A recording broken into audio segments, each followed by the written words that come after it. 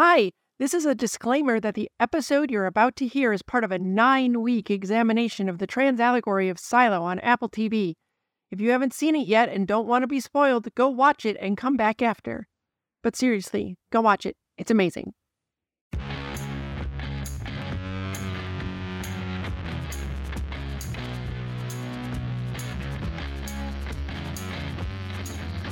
Welcome to Tilly's Trans Tuesdays. It's part the 6th of the unintentional Trans Allegory of Silo. Television set to 4K Ultra HD. It's time to silo up, and it's time for episode 7.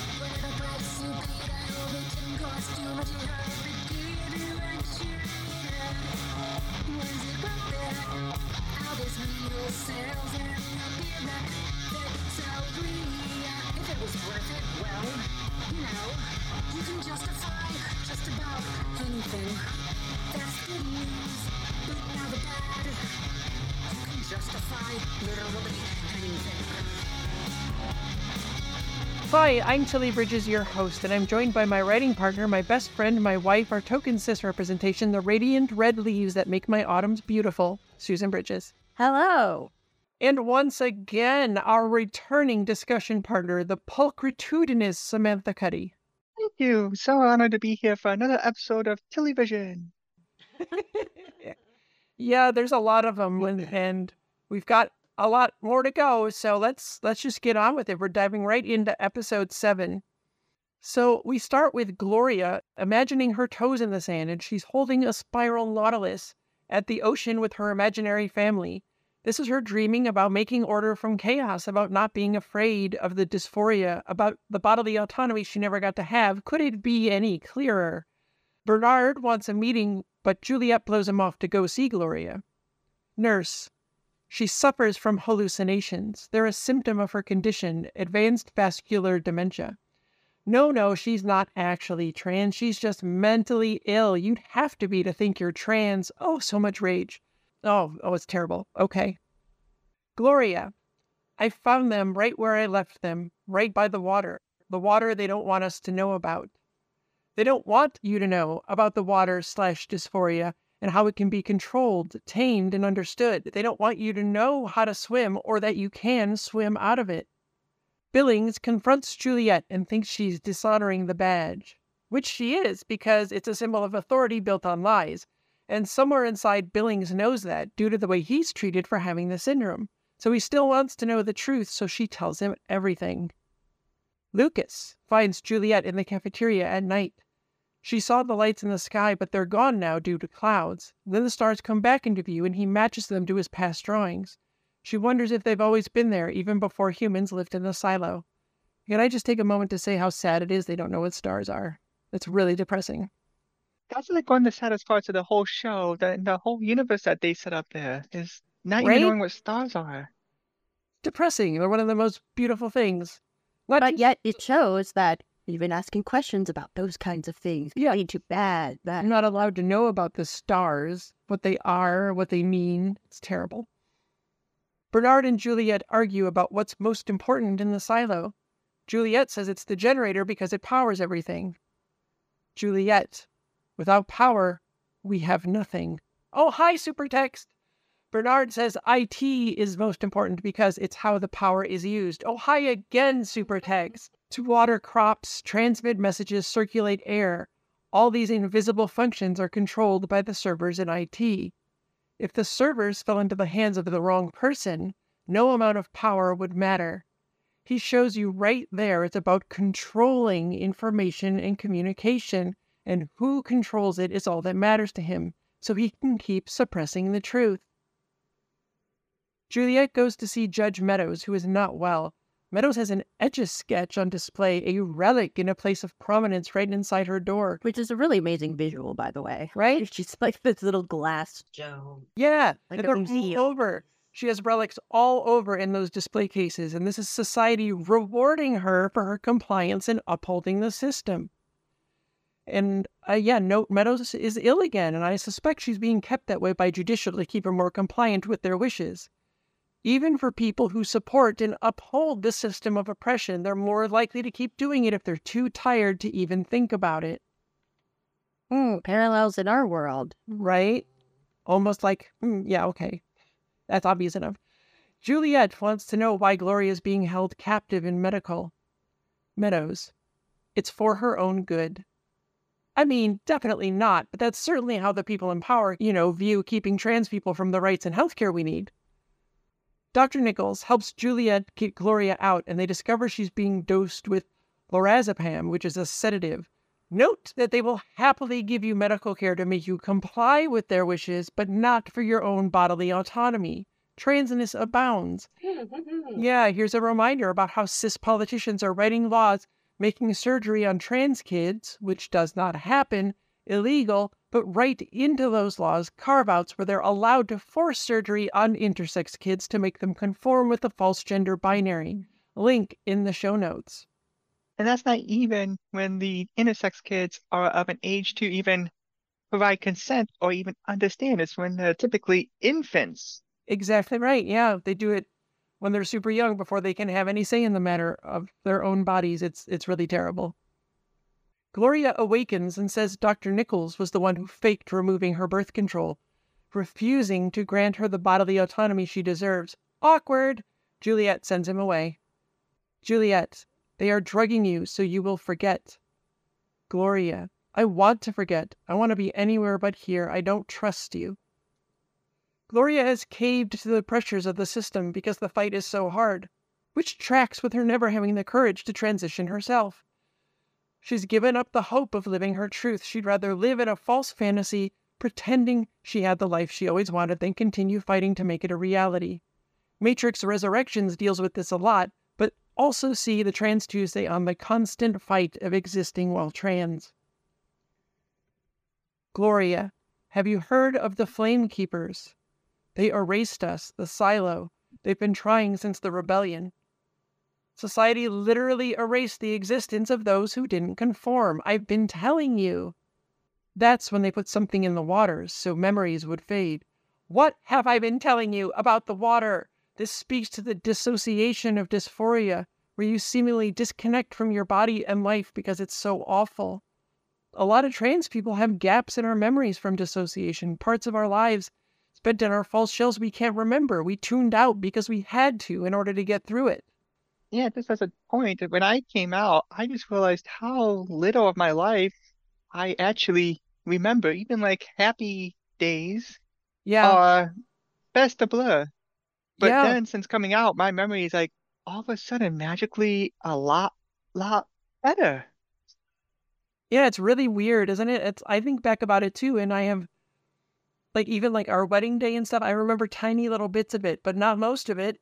And most of my life pre-transition is like that. It's so strange. It's a really, really weird thing. It is, and it's so hard to explain to somebody who's not going through it. It's almost like I grow two heads all of a sudden when I try to explain it. Yeah, exactly right. Yeah, it is hard to explain because everything is so awful. You're just so distant from your own life and your own experiences, and your memory just isn't connecting and forming those memories. It's a really strange thing.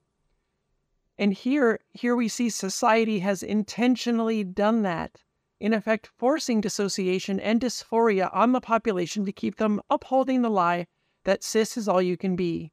They exacerbate our dysphoria by refusing to acknowledge it or help make it better. So who were the Flame Keepers? Gloria. The people who fought back, who kept things like this book to keep their memories alive. Gloria was one of them until they put our flame out. That's trans people to a T. We've had to fight back, even if we don't want to, because cis society set it up that way. If we don't fight back, we can't exist, can't self-actualize, cannot live lives free of dysphoria, cannot be fully present in our own lives as ourselves to find happiness and joy.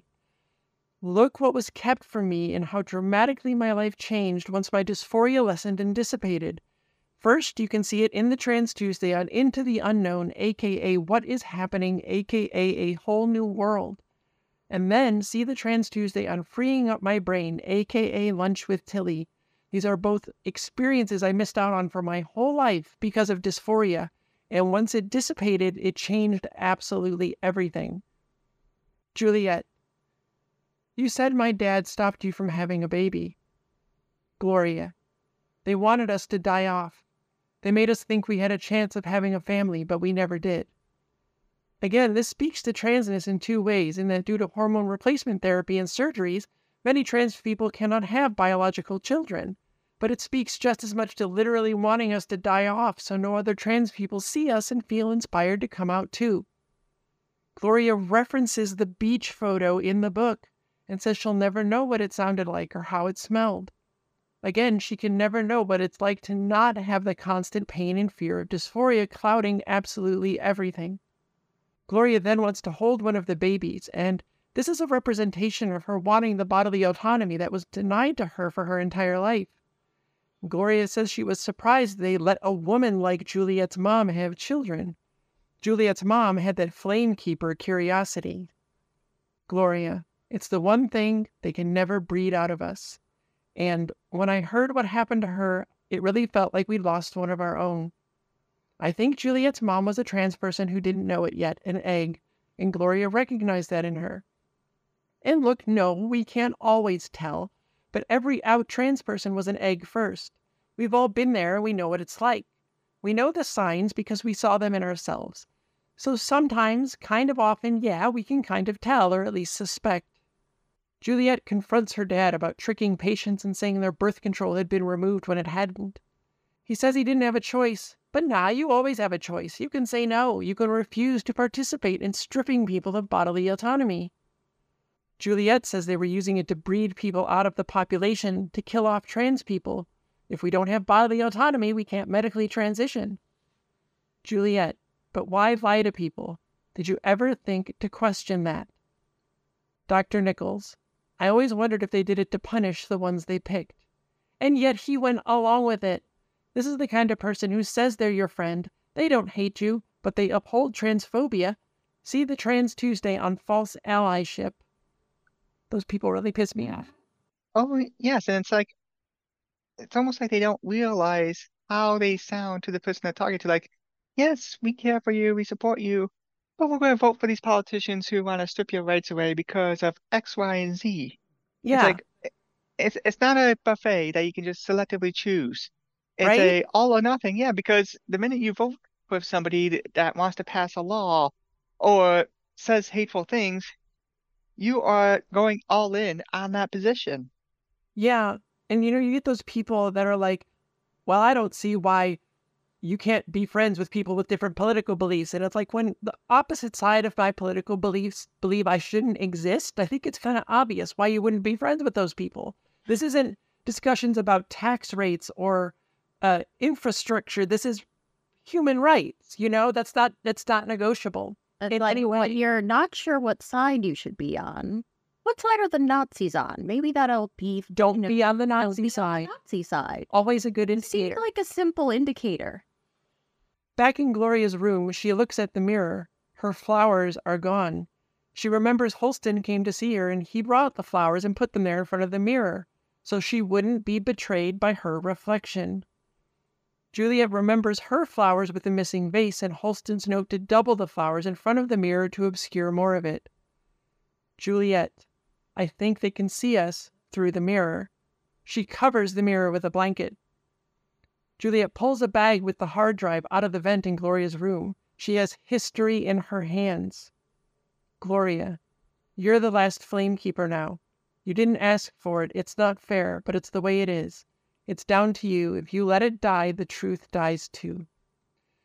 So this is weird, but I feel this sense of responsibility being out as trans, of being a fairly visible trans woman with a sizable audience. I feel like I owe it to the trans people coming up and out after me to do what I can to make this world better for them than it was for me. It's part of why I started Trans Tuesdays in the first place. I have a remarkable amount of privilege for a trans woman. I didn't ask for it, and it's not fair I have it and others don't, but that's the way it is. You can see the very first Tilly's Trans Tuesday episode for information about that.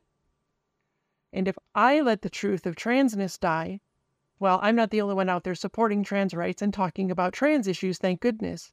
But we need all the voices we can get, and to hide, to not use what I have to help who I can, would be an abdication. Thanks for being here, Samantha. Thanks for having me once again. Others who came before were there for me, and I will be there for the ones coming after. I mean, this is what community is, and it's a two-way street. The community is there for us, but just as important is that we are there for the community. Tilly Bridges, end transmission.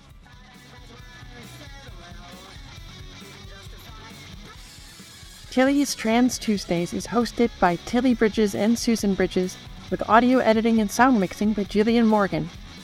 Special thanks to Daisy and Jane for the use of Sorry Not Sorry as our show's theme music. Please stop by and show your support at daisyandjane.bandcamp.com and soundcloud.com/daisyandjane. You can find me at Tilly Bridges on Twitter and Hive, on Mastodon at tillybridges@mastodon.social, at facebook.com/TillySBridges, and on Insta at HeckYeahTillyBridges. And you can find Susan on all of those at Susan L. Bridges. The Google Doc and social media versions of this week's topic and all past topics are available at tillystranstuesdays.com. For more information, visit pendantaudio.com. Thanks for listening.